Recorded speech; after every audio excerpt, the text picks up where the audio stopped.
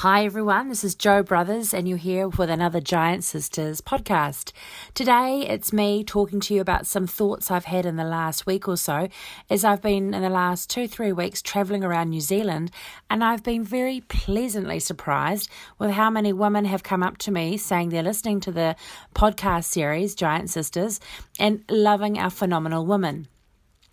So one woman said to me, it's great to hear from a range of women that are all so different and to hear about their lives and their journeys, both personal journeys and career journeys. So that was great feedback. And then another comment was, it's fantastic to hear a woman's perspective for a change. And I totally agree with that. And that's one of the reasons I started Giant Sisters in the first place, one of my reasons. So Giant Sisters truly has a life and energy of its own. I mean, recently I've had a request to hold a live Giant Sister interview on stage for the 125th suffrage celebrations that we're having in New Zealand. So I'm doing that in August. And another amazing example I've heard about this week, I met a woman and she told me she'd listened to all the podcasts and she happened to be at a local event in her community and she saw one of the women I'd interviewed on Giant Sisters. So she approached her, introduced herself, and they're now connected and working together in their local community. For me, that is absolutely magical news to hear and more than I could have ever hoped for.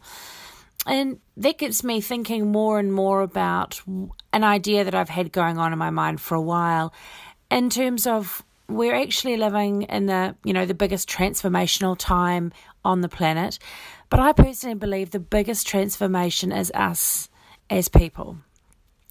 So we hear a lot about, transformation of business, but digital transformation, exponential growth. But I believe the biggest transformation is for us as people, as women and men, acknowledging that the world needs a more holistic, balanced approach for life, how we live, how we heal, work, create, invent, and how we treat each other and the planet. Before we can get to that place, many of us are facing challenges that we need to rise to, taking the road less travelled by, taking opportunities that may feel outside our comfort zone, maybe processing pain, and accepting our greatness and transforming. Every phenomenal woman I interview and every phenomenal woman that listens to a podcast is a giant sister.